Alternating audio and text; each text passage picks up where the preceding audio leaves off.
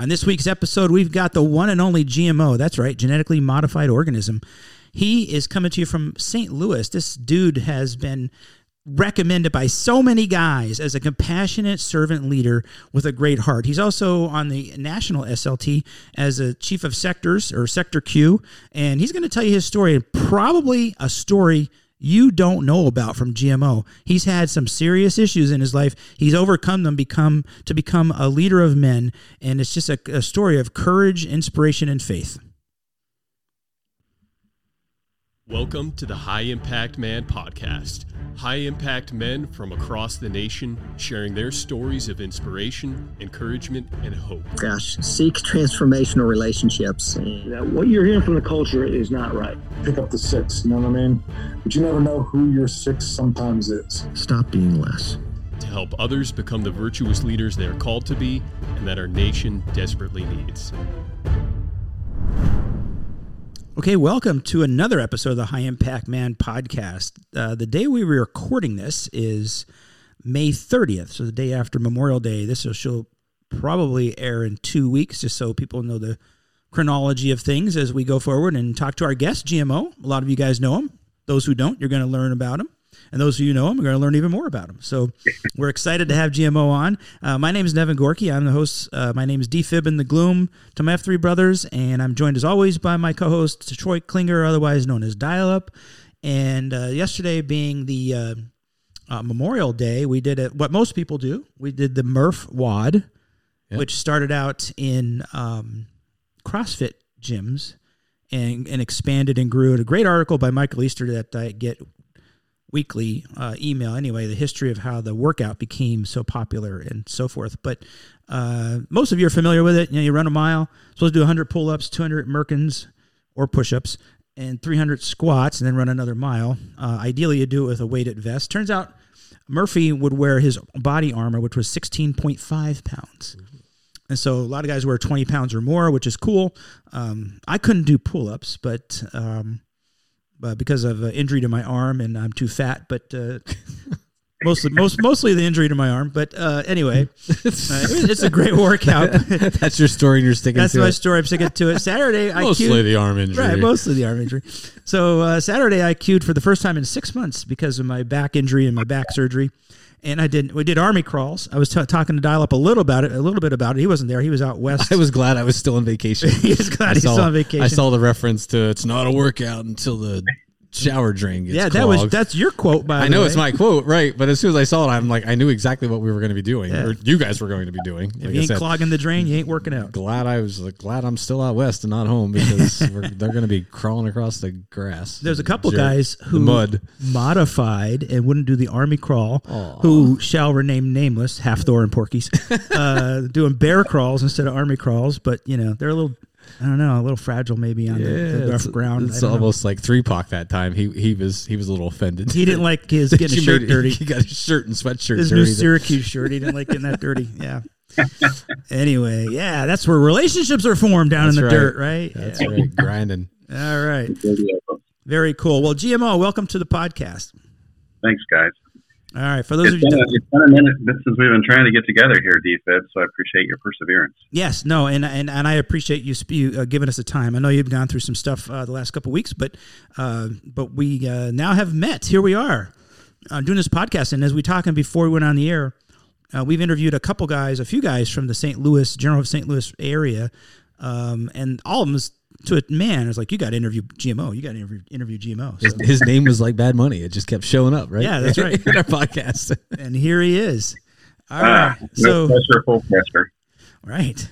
So tell us, give us your name and how you got involved with F3 and how you got your name GMO. Wait, before you do that, though, Dial-Up, I don't think we have to guess this one, right? You saw in his bio? Yeah. We usually try to guess how people got their F3 names. But your man had to do with agriculture and stuff, so I'm guessing exactly. That's all right. So the mystery there is over. Is over. They tried to name me Fish Killer, but I said that's not true. So you can't do that. But Steve Schaefer, 58, GMO, genetically modified organism. But over the years, adjusted into genetically modified old man. I've moved from active. No, you're not old. You're not old. You're not old. And then it was genetically modified optimist. So I go by G, or the G of Mo. I answer pretty much to anything. I've been doing F3 for 5 years, actually. When I started, I was about 5 months into trying to work out myself.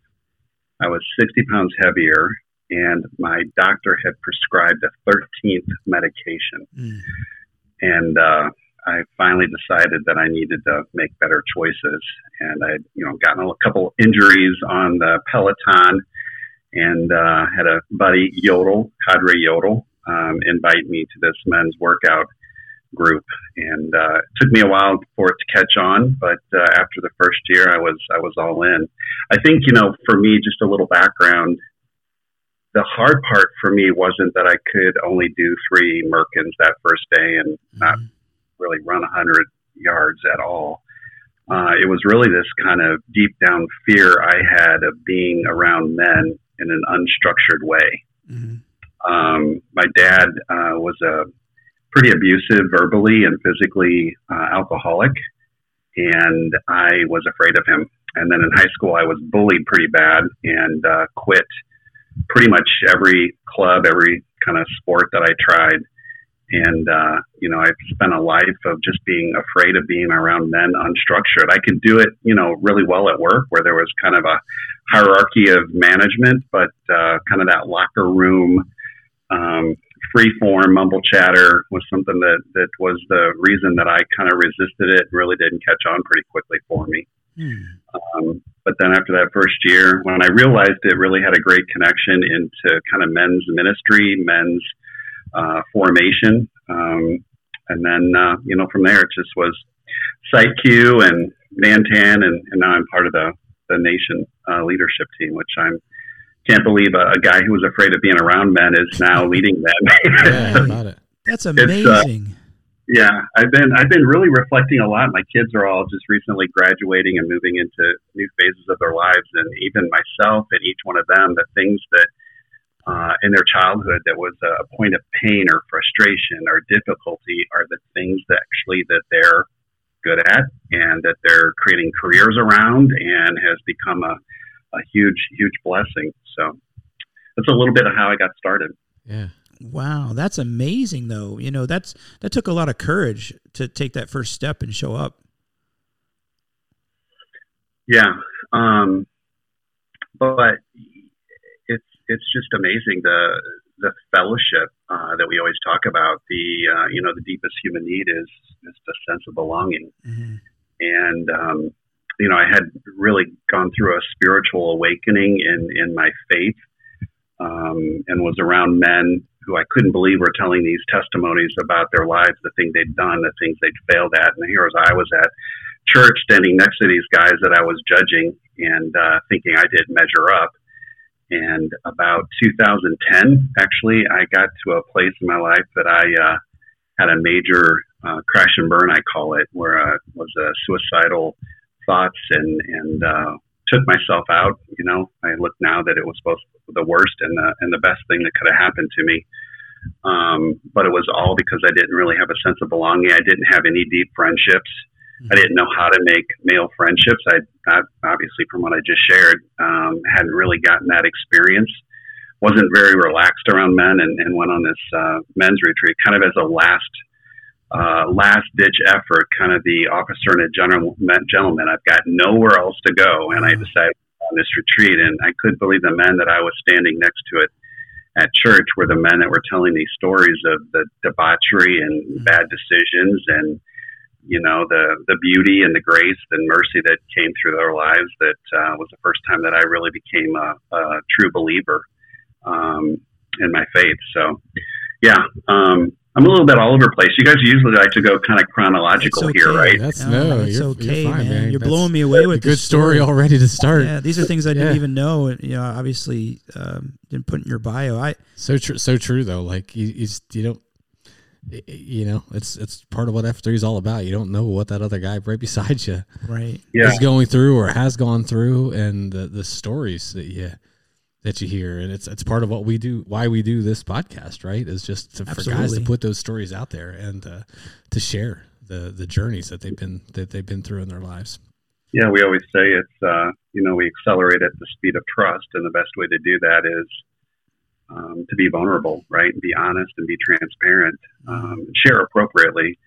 But the sooner you start to just be real and be honest and be vulnerable, the sooner you're going to be able to relate to another guy. And I think too, those places where I've really screwed up, or places where that pain gives me a little credibility, honestly, because I've recovered from a lot of things, and it, makes it a little bit more authentic. It, not just kind of talking about it in theory, but, it's something that's deep in my heart, and that I've got some credibility to kind of really pour into other guys to say, hey, yeah, I was there. Here's kind of where you're at. Here's where you're headed. Here's what you might want to avoid. So I can speak, with kind of the grace of God and Holy Spirit, some truth nuggets and, some hope, like you guys said, kind of your introduction. Hey, I'm curious. You mentioned that for several months before you found F3, you were exercising on your own. Yeah. What was that like? Inconsistent? Were you consistent with it? What were you doing? Lonely. I was on a treadmill. I was on I was before Pelotons, the kind of the stair stepper thing. I did PX90. I mean, everything in the book. Once I read the Free to Lead book, the whole Pogo 40, at 40 I lost, a bunch of weight and looked great. And then by 45 I was down again. And then, 5 years ago I was back up 60 pounds. So it was Pogo 60 for me. But then, you just kind of get sucked up into all things that are leading a workout, and then, leading some second and third F events, and you build a whole bunch of confidence. It really, even as a, at the time, 53-year-old, you're kind of at the last 500 of your career. But for me, F3 helped me go to a whole nother level in my leadership at work, and certainly leadership in my own family. I think a lot of times guys could be in like a Bible study or a faith sharing group, and that's great and that's important. That's, a brick that you need, or a guardrail that you need. But unless you're really living it and you're talking about it and hold each other accountable to what does that leadership look like in your marriage, in your relationship with your kids. It's and for me recently too, within the last couple of years, it pulled my parents into that concentric. So I look at them as my 0.2 and 0.3. I don't know what you call them. Yeah. So, man, there's a lot to talk about there. So you had this difficult relationship with your dad when you were growing up, being abusive, but you still have a relationship with him. Did you guys talk about that? How did you deal with that? How do you deal with that now? Dude, that's a great question. Very insightful. When I went to that men's retreat, that faith retreat, I realized that I needed to forgive my dad. Yeah. And, I went through a rehab. I had to write him a letter kind of telling him off and standing up to him. And, after that retreat, I realized I had to disconnect from him for about 18 months and really connect to my Heavenly Father. And it was through that relationship I had with my Heavenly Father that I was able to forgive my earthly father, and realize, through that and the conversations that we were able to have, I had no idea what his father had done to him. And it opened my heart to see this little boy who was still hurting. Right. And he didn't know how to, be a truly vulnerable leader, and be emotionally stable. And through these years he's become sober, and I see him as a grandfather, and I don't know, it's like it was holding me back because of that anger and that resentment. Also just realizing kind of what that had done to me. Right. Was very paranoid, and he was very difficult to read. So I've had to do a lot of reflection to say, well, how did I benefit from that? Well, looking at it, I'm a really good project manager. I can come up with plan A, B, C, D in case something gets off track. I know how to pivot to manage the situation because I had to do that, as a kid. But now it's like I'm the father and he's the son, and I'm leading him in new ways. I'm having the right conversations with him about who he is and still at 84, who he wants to be, and going to all his doctor appointments and, being, an advocate for him and seeing him through some pretty major life decisions. Praise God for that. I mean, you went through that stuff and you were able to get healing because you came to know the Lord. Yeah. But thank God your father is still alive that were able to do that stuff and is still alive. Because there are men that I know who have really bad daddy wounds and their fathers passed away and they are having a hard time reconciling that. Yeah. Yeah, the relationship that we have. I mean, he loves me so much. I always say he would crawl inside me if he could. Mm-hmm. And I think I mentioned to you, Deep, what I was going through these last couple months was my mom had Parkinson's, dementia, was seeing hallucinations. And so I really had to jump in and get home health care, and from there get her in a nursing home, get her into hospice, and all the while kind of juggling my dad's emotion around it. Right. For my mom, advocating and sharing what was going on with my whole family. And she passed away 2 weeks ago, and it was for me just such an unbelievable honor and blessing to care for her and love her through these last couple of years intensely. But being at her side and being with her when she passed away a couple of weeks ago, it's just been such an amazing experience. I can't say enough to the guys out there, because as I was feeding my mom, or as I was trying to, eventually take her keys away from her, and then feeding her, and then dancing with her in the wheelchair just to get her excited and to be happy and to do some physical therapy in a creative way. Those are all the same things I did when my kids were young. Right. And so at a point in my life, in that kind of deep, dark depression, I was ready to quit because I couldn't handle it anymore, but I just look back on what I was great at being a dad, what I love to do for my kids.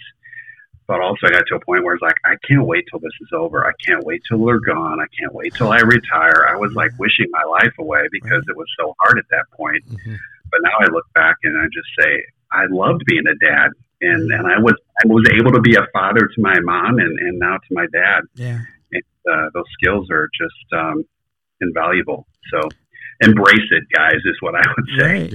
Yeah. We have to live in the moment, and those moments will pass. Right. We have to respect and honor and really appreciate what's happening now, even if it's hard. My mom has recently developed Alzheimer's, and she's in a nursing home for a little over a month now. And she doesn't remember anything, though. I mean, she remember, distant past. They maintain some distant memory, but she doesn't know who she knows. She recognizes that she should know me when I visit, but she doesn't know who I am. She doesn't know who her other son is. When I ask her about her sisters, I mean, it's that kind of thing. And so it's it's heartbreaking, but she's happy where she is because she doesn't really know any better. Like, right before she went in, my dad hung on as long as he could, taking care of her. And we live an hour apart, so it's not like I could be there all the time. Yeah. And he did just a heroic effort taking care of her. And but now she's in a place that's safer for her and safe for him, because then, just like you said, you got to take care of your dad. I'm worried about my dad. He's going to be 80 next week, and his health was suffering because he was stressed out taking care of her all the time. But so anyway, a lot of people out there dealing with the similar issues, and that's a great message that we should, really appreciate the blessings that we have in those moments. Sorry about your mom's passing.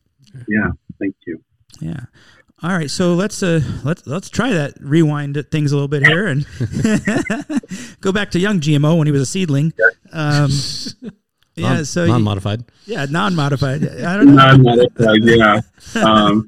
I grew up, it's funny, I would call it Beaver Cleaverland. I thought that's how I grew up, with a dad who worked and a mom who stayed home. And eventually she was a secretary, and we had this awesome cabin with no running water down on the river. And we spent every weekend down there with our cousins and aunts and uncles. It from the outside was a kind of a, go-karts, mini bikes, tree houses, just crazy fun. Cool.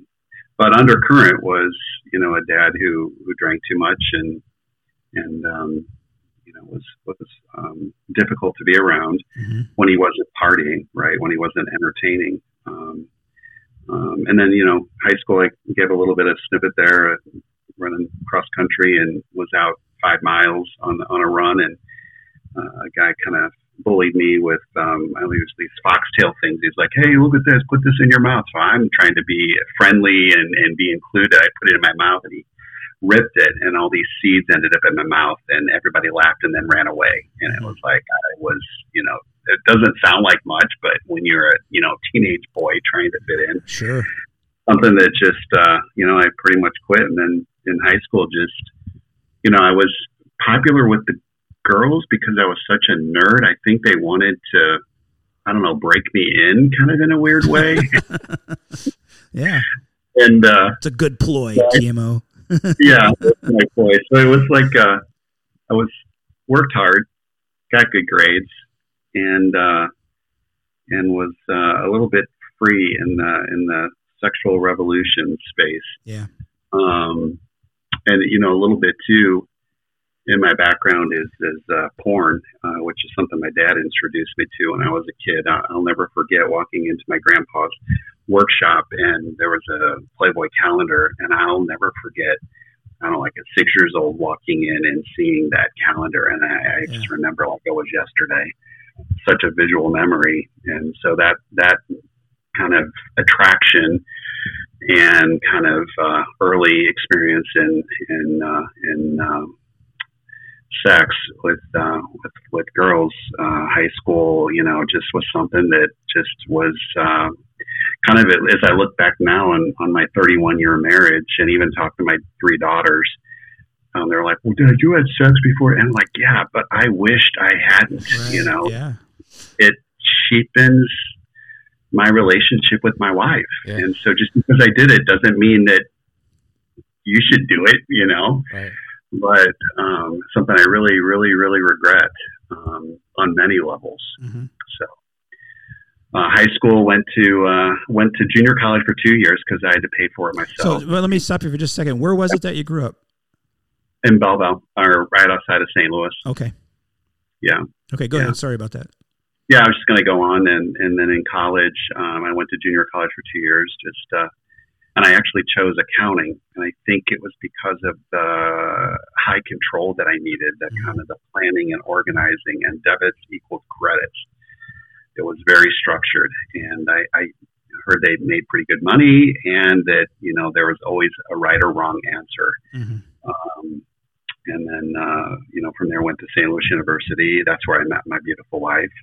It was funny because I was the kid that would sit in the back of the classroom, or she would sit in the back with a big Diet Coke and hung over from partying because she was the president of the sorority. Mm-hmm. And I was the kid that would sit in front and remind the teacher that, he forgot to assign homework.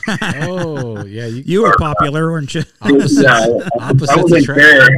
there at that time to meet women. I was there to, get a good grade and a degree and start working. But I'll never forget when she'd walk into the bar, Clark's or Humphreys, and it was like the place was pumping, it was a party. But when she walked in, everybody yelled her name, and it's like the lights shined on her and the music pumped louder. And I thought at that time, from the dark corner, I was like, I'm going to marry that girl someday. Wow. Yeah. So it's weird how we then started working together and doing tax returns, and a good friendship, that we had. She'd set me up with her sorority sisters and her friends, and eventually one thing led to another, and we got married. So then the nerdy guy got the sorority president. Yeah, that's what. I guess maybe there was good training in high school for all that kind of stuff. Did you guys start dating then in college, or you said you started working together? So did you end up at the same firm or something? Yeah, we did. Same CPA firm, and it's funny because it was almost like I had some bad experiences working and dating, and it was almost like when I decided to date her, I knew that we were going to get married because I didn't want to mess around with, my career and then, a situation with, what they say, fishing off the company dock. Right. So, yeah. Now, were you romantic? So did she okay. Sorry. I got to jump. Right. So did she did she remember you from class? Oh, yeah. Like, oh, you're that nerdy dude that sat up front and asked all the questions, right? Yeah, she always says that she was testing me out with her friends. Yeah, in college, she would set me up with her sorority sisters, screw your roommate dances or something like that. But, she's got her whole story, too, which I think marriage is a miracle, living a miracle. Her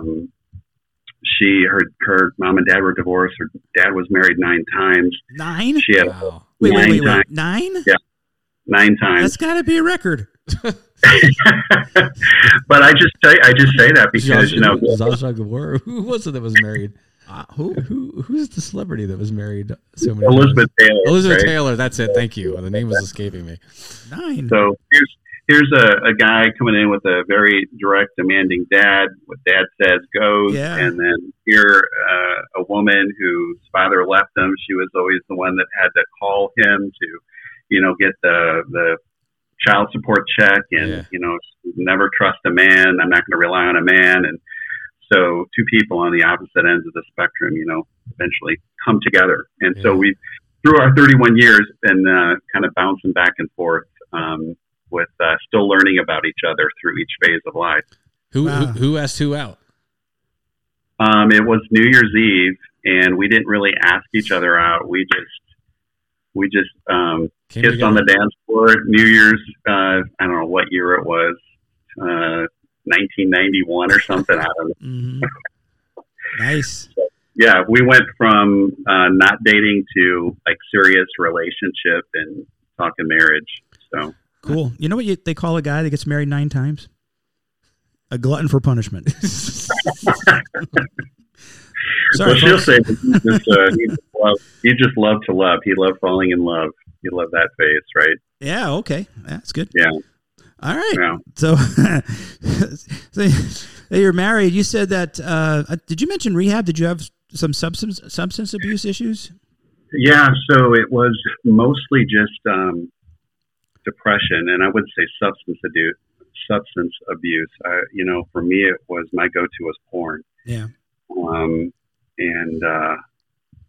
I remember, you get into the business of career, you get into business of being married, you get into the business of having children. And, I got to a point where my girls were teenagers. We had just done a big addition on the house. The job was falling apart with the economy back in 2007, 2008. I was envisioning living in a van down by a river, or I was thinking, how can I have an accident and make it look like, how can I kill myself and make it look like an accident? How many pills would this take?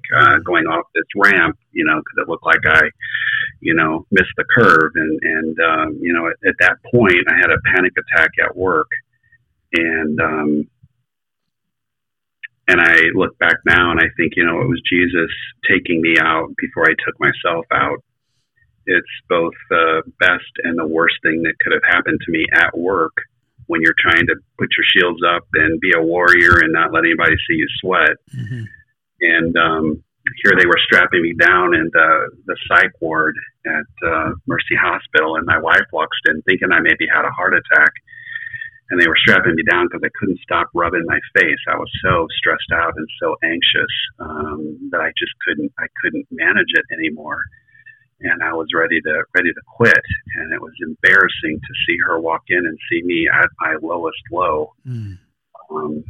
Which, it's honestly, guys, it's like, how can she still love me? Mm.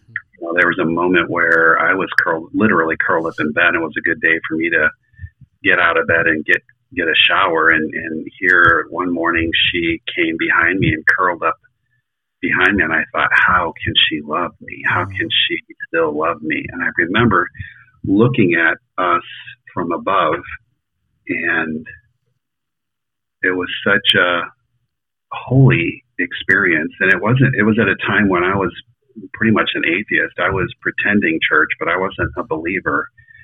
But to know I had a wife that, loved me like Jesus through my worst and darkest time was, a great life-changing experience for me, a life-saving experience for me, because she could have, said, well, you can't take care of yourself. You're not going to be able to take care of me. I was right. I can't trust men. Mm-hmm. I can't rely on them, but we're both very pig-headed and determined and faith-filled. So I'm super blessed. But, what happened, after that is I still had this kind of porn issue, right? And so I thought, it would be a good idea for me to confess and tell her that, because I thought it was just something guys did, but that's not true. It shouldn't be true. And she was extremely hurt. And that's when I really betrayed her. Yeah. Because I wasn't cheating on her physically. I was cheating on her emotionally. Right. And she was hurt. And that was a point at which we had to go to therapy, and we were talking about getting divorced, and, we worked through it. It was extremely humbling. It took me to a place that I needed to go to show her that she could trust me again, and she could trust me in the right way, not the mascot way, not the sad clown way. Right. So we've been through a lot, as most marriages, as most miracle, right? It's not going to be easy to be married, but it's definitely worth it. So yeah, well, praise God for that, man. That's an incredible story. I had no idea that this was going to be your story. I really didn't. So but it's important, right? I think it's important to do what you're doing. As you said, you're going to be vulnerable, and you can help other guys that way, because you talked about going on the men's retreat, and these guys are opening up about what they were dealing with, and they weren't the paragons of virtue that they look like in the church pews. And that's true everywhere. We just don't really know what other guys are going through and how they are, because we're good at wearing masks. And, went on that retreat and the masks came off a bit. And they do. Yeah. But I think still in that church environment, it's easy to keep them right within hand's reach. And I think with F3, obviously, especially if you're showing up regularly, especially if you do an 8-box or a gold document or a shield lock relationship, that's for me where the magic happens, right? Because I didn't learn how to be a good masculine male leader really until we started having Q-Source discussions, and I was listening to Dread and Dark Helmet, and I was having other guys at my side really speaking a new and better language as to how to be a male leader. Because I think even up to that point, there were things that I presented as if I was a good leader, because I was doing all the right things, I was living the right life. But just below the surface, there was things and cobwebs and dirt that needed to be cleared out and be held accountable to continue to make progress. Yeah. And I think, your experience kind of mimics mine a bit. I think that going through, and Dial-Up was involved with most of the men's ministries, and all the men's ministries we were part of and stuff. And they're really good. And they're, it's guys are blessed by it, but I've said this before, I've seen a lot of guys that deal with the same issue over and over and over again. Yeah. And in F3, talking to guys from the podcast, we talked to a lot of guys, and in our own experience in our own region, that it seems like it's a bit of a vehicle, working out hard together and developing those kinds of bonds of fellowship really help guys get over things maybe a little bit easier. I don't know, but it just, in my experience and what I've seen, I think that's true. I think it's deep in my faith. I'm very devout Catholic, and participate in the sacraments regularly. And F3, at least in St. Louis, the way we do our COTs and how proximate we are and hold each other accountable, there's evidence of God's grace and mercy every morning. Yeah. And you're seeing these little miracles happen because there's evidence right in front of you. And I don't think necessarily in church world, I'm not saying one's better than the other. I think they're both important. It's just one just augments and elevates the other in such beautiful ways. Yeah. What were you going to say, Dial-Up? You had something? I don't remember now. Okay. You had that body language like, I got something to say. Oh, I know it was. It was in your reference to how F3 is just different than other men's ministries. It enables guys to take action, right? Not just to dwell on it, open up and share about it, but like, what can I do to fix it? And whether it's, going out and having that confrontation with somebody else to kind of fix it and have a discussion that needs to happen, or just to take care of it on your own, to give it, to truly give it over to God and like let it go away, let it be dealt with. Yeah, it's an odd. I think Dred says this. It's an odd kind of love to not tell another man the truth. Right. Yeah.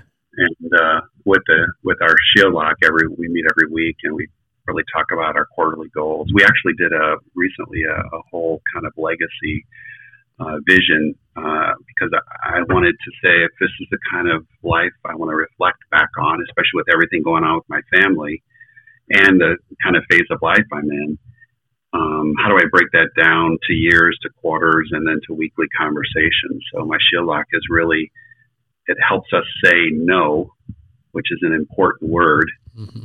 Why are you saying yes to this? Because I know it doesn't tie to who you want to be at the end of your life. I know it doesn't tie to the legacy you want to leave. Yeah. So it's really taken us to a whole nother level of support, challenge, love, and helping make sure those guardrails stay on. Yeah. Very good. Very good. So, just to change topics a little bit, you're the sector Q for the nation. Right. Yeah, the head of sectors. So sectors was created, and even as a Nantan, when I get on those nation calls, I wanted to talk to other Nantans about what was working, what was not working, how they planned, what was next, maybe struggles with the SLT, or what blind spots you can help me watch out for. And it was great to hear from the nation SLT. But the reason we created sectors was really to connect with the Nantans, to coach them, and then to coordinate, between the nation and the regions, but also mostly to connect regions to regions. Mm-hmm. Because those Nantans, those local Nantans, when those guys speak up, you really listen if you're an Nantan. Right. So absolutely. It's just a way that we're making connections relationally to help regions really follow through on the mission. But then also, once they build those relationships, they're like, hey, we're about an hour away. What about this city between us? Why don't we work together to launch in the city, between us and really make this mission rock and roll outside of our region, right? How do we work together to really expand this thing is some of the beauty that I'm seeing too. Yeah, and I've actually dropped the ball the last half year. I've been dealing with some physical issues myself, but I haven't been paying attention to our sector channel. So Dial-Up's going to be taking over Nantan leadership from me on June 11th, and you'll have to do that now. My duties. Make up for my lacking there in the last half year. I haven't been. So I had that idea 3 years ago. Like, how could we get Nantans together, or just other regions to get together to talk and network? And I came up with this idea that ended up being the Keystone Convergence. I don't know if you had heard about that. Yeah, of course, yeah. Yeah, so that's coming up actually, and unfortunately I'm not going to be able to attend this year because I'm going to be at a conference for work in St. Louis, by the way, which I got to talk to you about.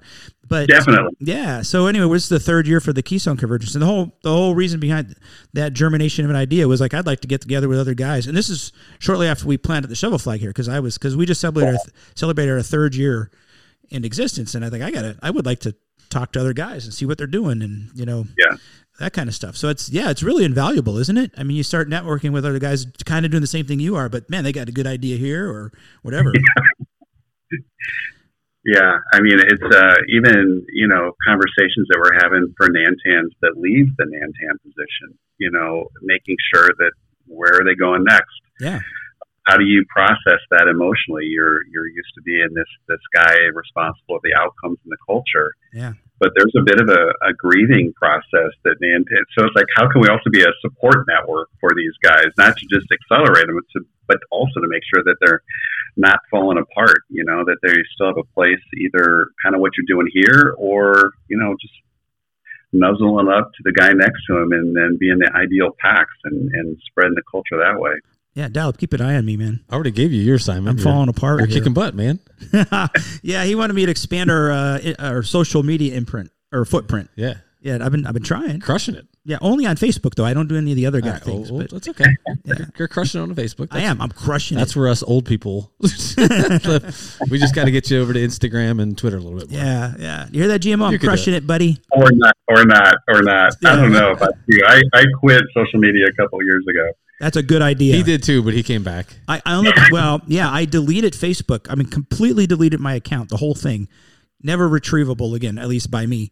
Wow. And stopped watching the news and everything because I was just getting fed up with everything. And, and of course, I'm not changing anybody's mind. Dial-Up's heard me say this before on social media. So I was like, I just got to get rid of it because it's causing me to have this ADD like brain, If I have 2 minutes of downtime, I'm scrolling through social media like a fool. And trying to fix people. And trying to what? And trying to fix people. Yeah, trying to fix people. Didn't What's wrong work. with you? It didn't work. Nobody got fixed. But the guys kind of challenged me to get back on Facebook so I could spread the word about our region. So that's the only thing I use it for. I don't use it really for anything else at all. So I've been really disciplined. You're using it for the positive purposes. I have been. Yeah, I haven't engaged with all the other stuff. So we got to work on Twitter and Instagram. We'll work on that. Yeah, Twitter. Oh, and he still wanted to, and he wants to do TikTok for some reason. Yeah, he keeps talking about doing TikTok. Yeah, I'm gonna start doing TikTok videos for our region. I forgot about that. Thank you for telling me that. All right, so. See, I've got a mission now. I'm on. You're not gonna fade. I'm on a TikTok mission.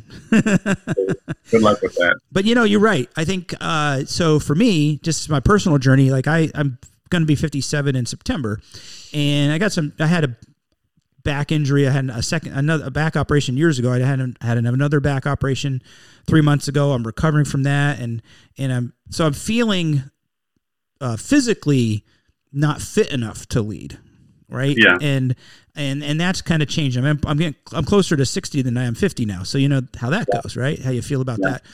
And then, I think it's time for somebody else to take over and lead and get the opportunity. And of course, Dial-Up is going to do that, and he's going to be amazing at it.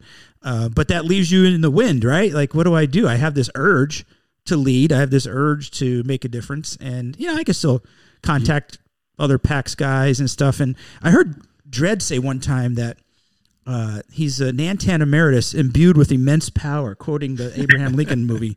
It's like, yeah, that's going to be me, Nantan emeritus. Yeah, and don't be fooled by this guy. He is born to lead, and you know darn well that just because you're not going to have the title Nantan anymore, you're going to lead. Well, I got to lead something, but I'm going to stay out of your way, though. Don't worry. Yeah, just don't leave. Yeah. Just don't leave and go on to something. No, else. I won't leave. I'm not leaving. I love F3. Right. I'm not leaving. But Steve, one thing I would say is when the PACs look to you for information, even if you know the answer, back up and point to. That's right. I'm serious. I'm serious. You'll get the rush because you'll know the answer, but. Right.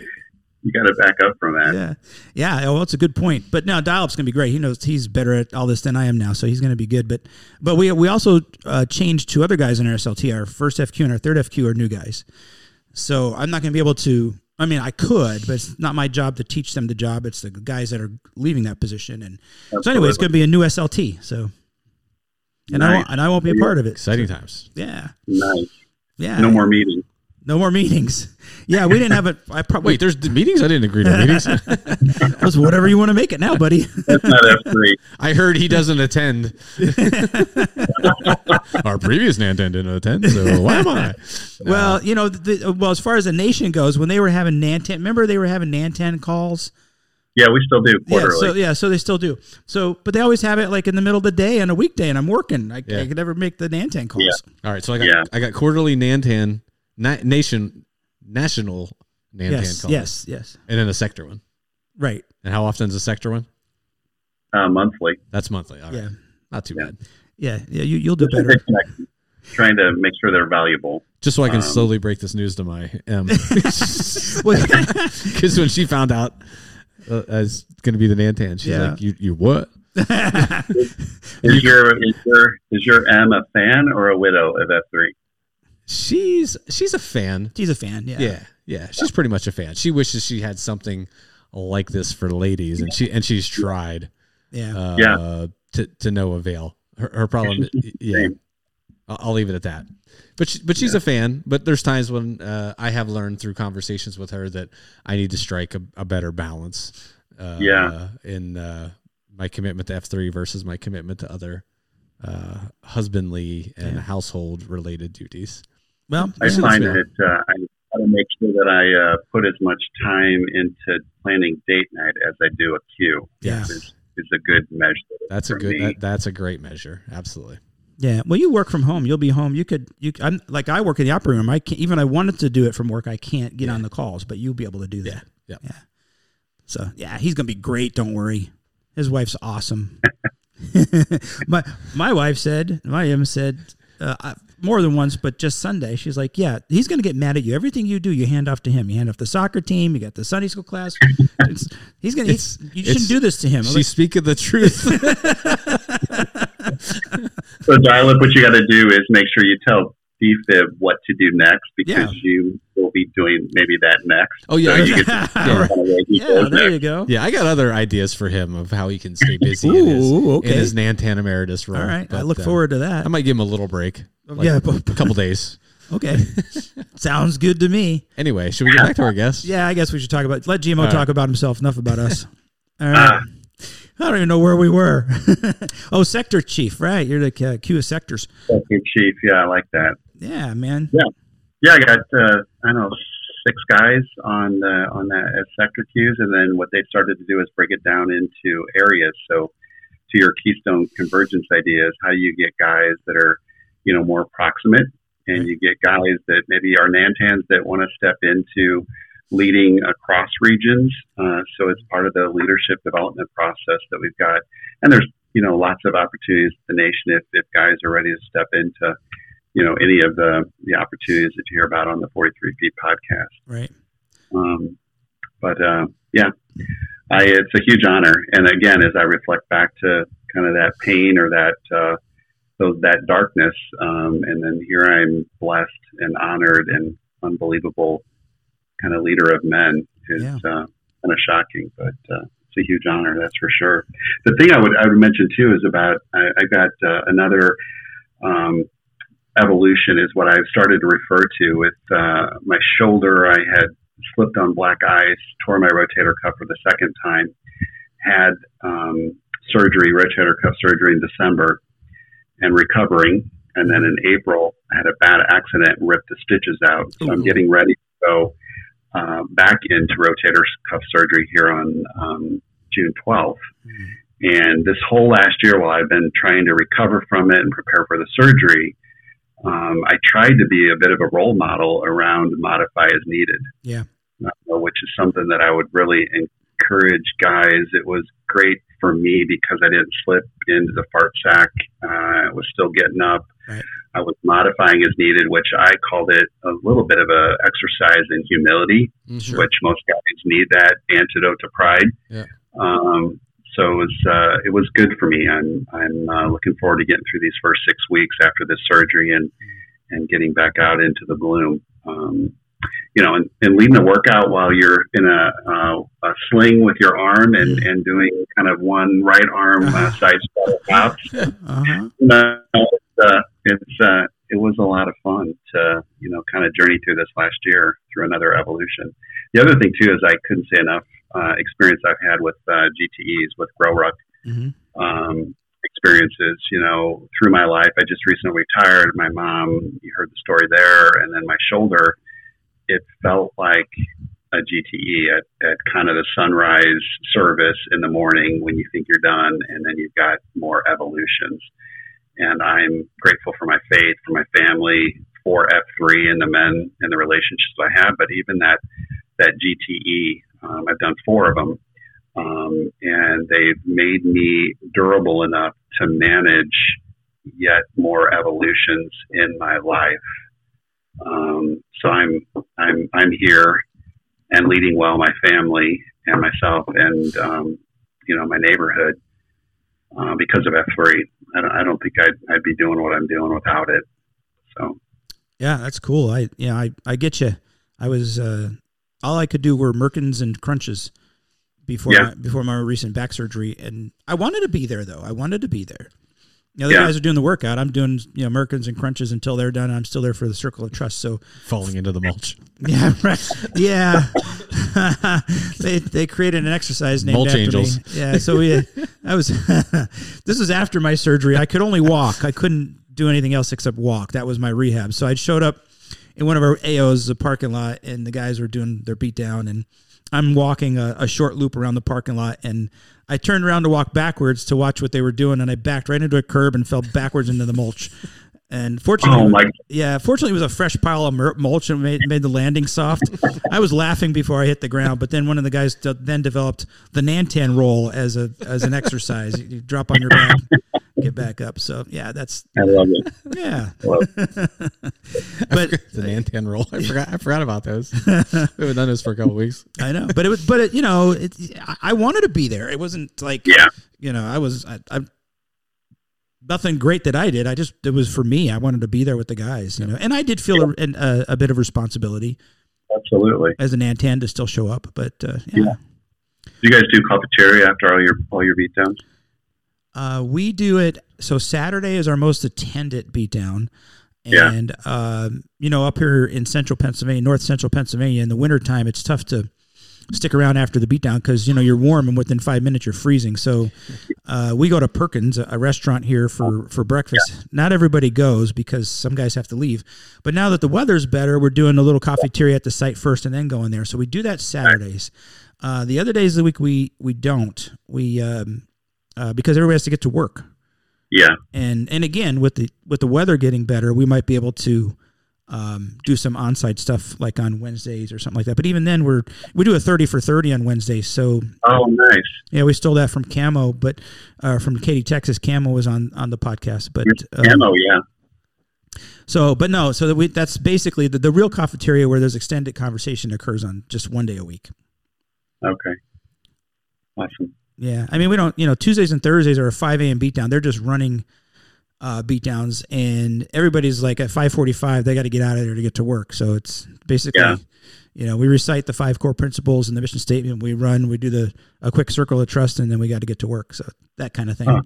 And we're not a very populated area. So we're not, that's my excuse for not growing bigger than we are at the moment. But right now we only have 1 AO per day, 6 days a week. Oh, okay. Yeah. It's not all like, right. Metropolitan area like St. Louis where I don't know how many AOs you guys got on a given day. I mean, 12 regions and about over 100 AOs, but our AOs, we do them multiple days a week. So Monday, Wednesday, Friday, Tuesday, Thursday. And pretty much every workout after we have a pot of coffee. There's a coffee queue that brings cups and coffee. So it's nice. Just the way we do it, right? Yeah. Everybody's got a different way to do it. Yep. Yeah, everybody does, and I wish we could do cafeteria more often, and maybe there's a way we could figure that out. I don't know. I'll work on it. That's Nantan's job, right? That's right. It's Nantan's job now. Let's see what I come up with. So yeah, I look forward to that. Yeah.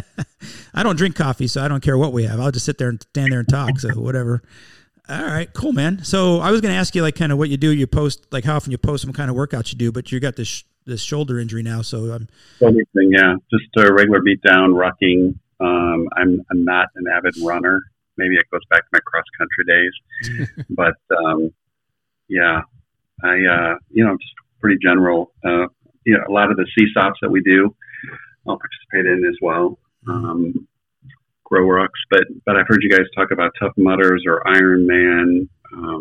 That's not my thing.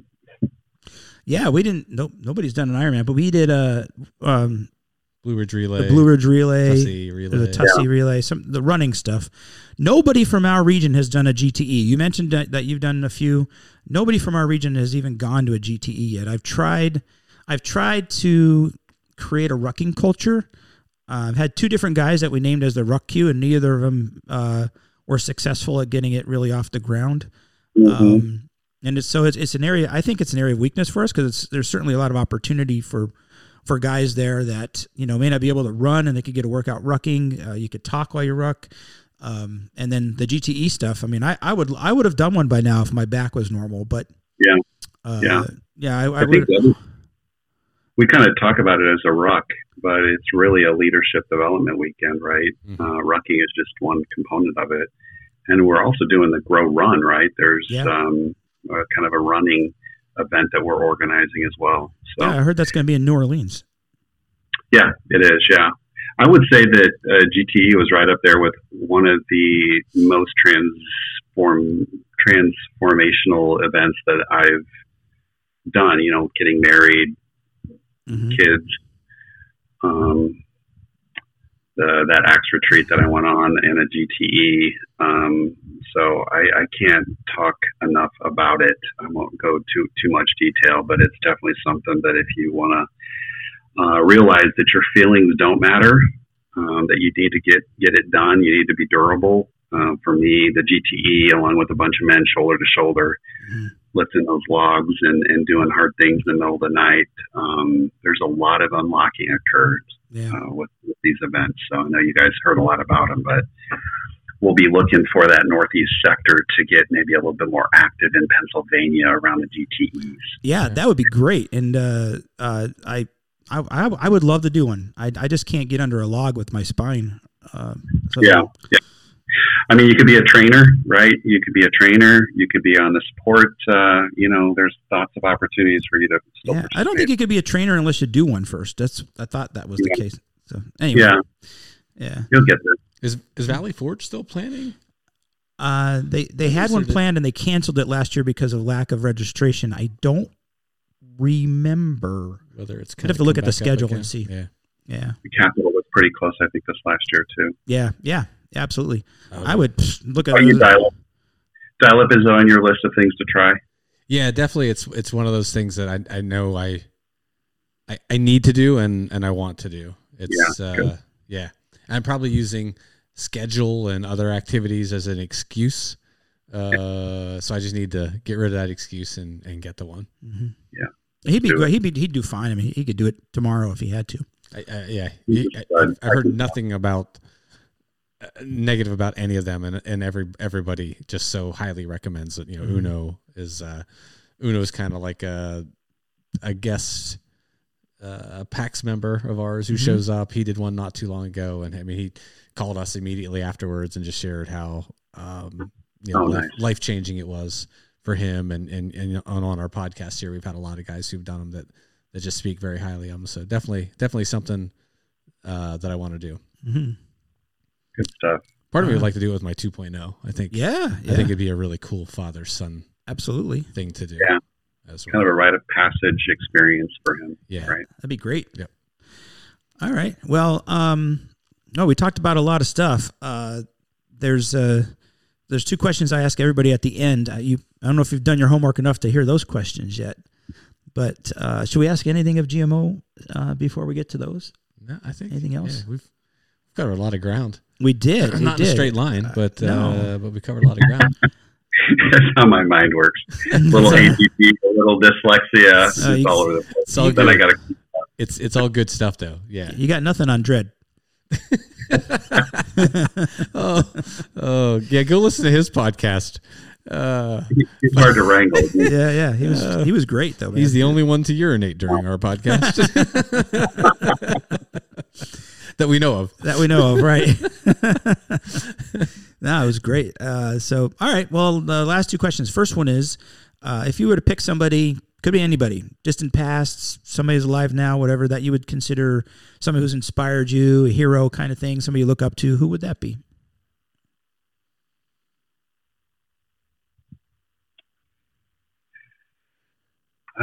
For me, only one that I really look up to and would want to meet is Jesus. Yeah.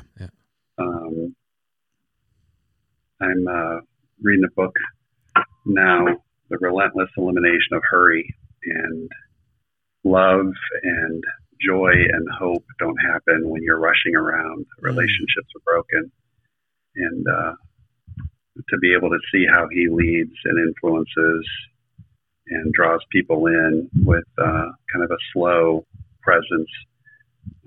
Something right now that I'm really attaching a lot of my time and prayer and conversations with my buddies about. That's great. Is that so? That book, is that taken like Jesus' life as an example of being? Yeah, that's really good. I mean, it talks about social media. It talks about, biblically, right? Paul's letter to the Corinthians, love is patient is the first line, right? So we spend so much time rushing around and hurrying and having plans and cajoling kids and wives in our direction. And I look back on those times in my life, and that's kind of when relationships are broken. Yeah. So I'm working on slowing down and being more present and prioritizing the things that I'm focused on. That's really good. Words, yeah. I had I don't know how to describe this, but before my operation and since then, I had this conviction that I've been doing that too much. I've been rushing around too much. I get too impatient. I'm trying to rush through one thing to get to the next thing. And sometimes I'm not even in a hurry. I just feel like I am. And I'm really not. And I haven't stopped and just taken my time and really appreciated the moment. And so I think that since then I've been doing a better job of that. I think I'm trying to listen to people better than I did in the past. And, my patients, when I see them in the hospital and stuff like that, I've always, not every patient, but I offer to pray for my patients and stuff like that. But I'm trying to be a little bit more in tune instead of trying to focus on fixing the problem and moving on to the next problem, which is the way I'm geared. It's sort of, I don't know if it's my personality, but it's certainly what happens through training. Yeah, that's how you're trained. Yeah. Is right. Like, okay, here's a question, here's the answer, move on to the next one kind of thing. And you're just, I'm saving lives here, right? Solving problems. Yeah, well, and there's so much to do. I mean, it's a busy day. And you're trying to just trying to get from one problem to the next problem so you could leave at a reasonable time, that kind of thing. Yeah. And I realized that if I just take a little bit more time, it's not that big a deal, and there's less anxiety. Yeah. When I think of it that way, and so I really appreciate you saying that, and I think that would be an interesting book to read. But Jesus is a great example. That's the guy I picked. So awesome. Can't do better than that, right? What about you, Dial-Up? Who'd you pick?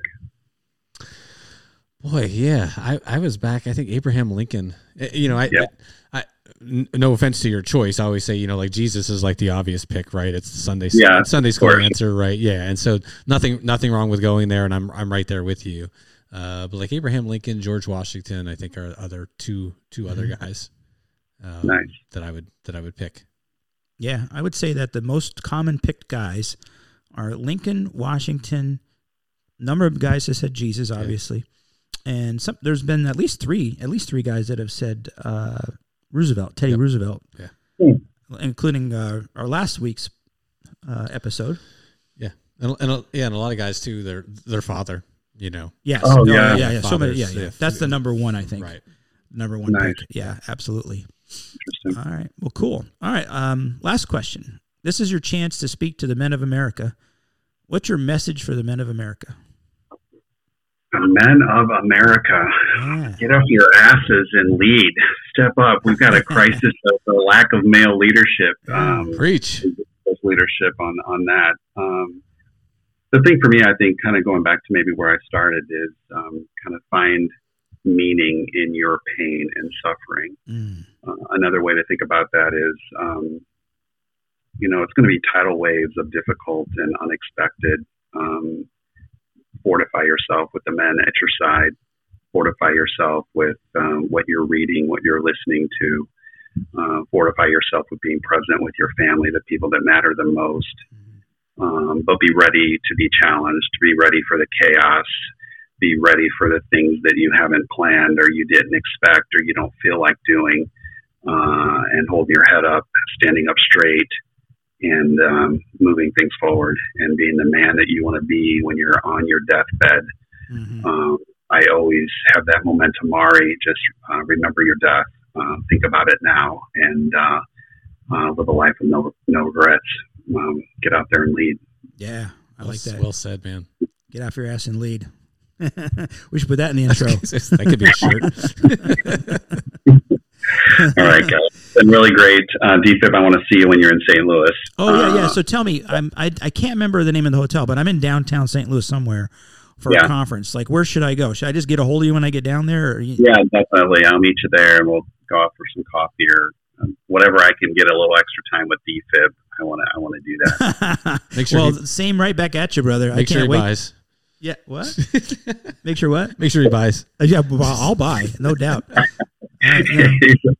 I owe you for making time for us tonight, because this has been just fantastic. Yeah, it has been great. I mean, we got a guy here who, has gone through tough stuff, and he's overcome it with the help of, obviously, Jesus in his life. But now standing strong in his marriage with his kids and leading other men and being the example, just amazing. I mean, the courage it took you to step out into the gloom for the first time, considering your history and everything, is just so inspirational, man. Being the man that God has called you to be. Yeah. Absolutely. Yeah. Don't waste your pain. Share it. Oh, don't waste your pain. Share it. There's another one. Dial up. Keep coming. I think we just spoke to another high impact man. Amen, brother. Absolutely did. All right. Thanks, guys. Have a good night. GMO. See you in a few weeks, man. All right. Take care, guys. God bless. Thank you for listening to this week's episode. I would like to thank our guests for joining us and sharing their story of becoming a high-impact man. More information and resources can be found at highimpactman.com.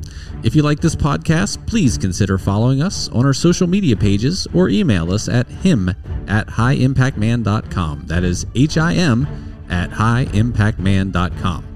The High Impact Man podcast has a new episode every week, and you can find them on Apple Podcast, Spotify, and Google Podcast platforms. Have a great week, everyone.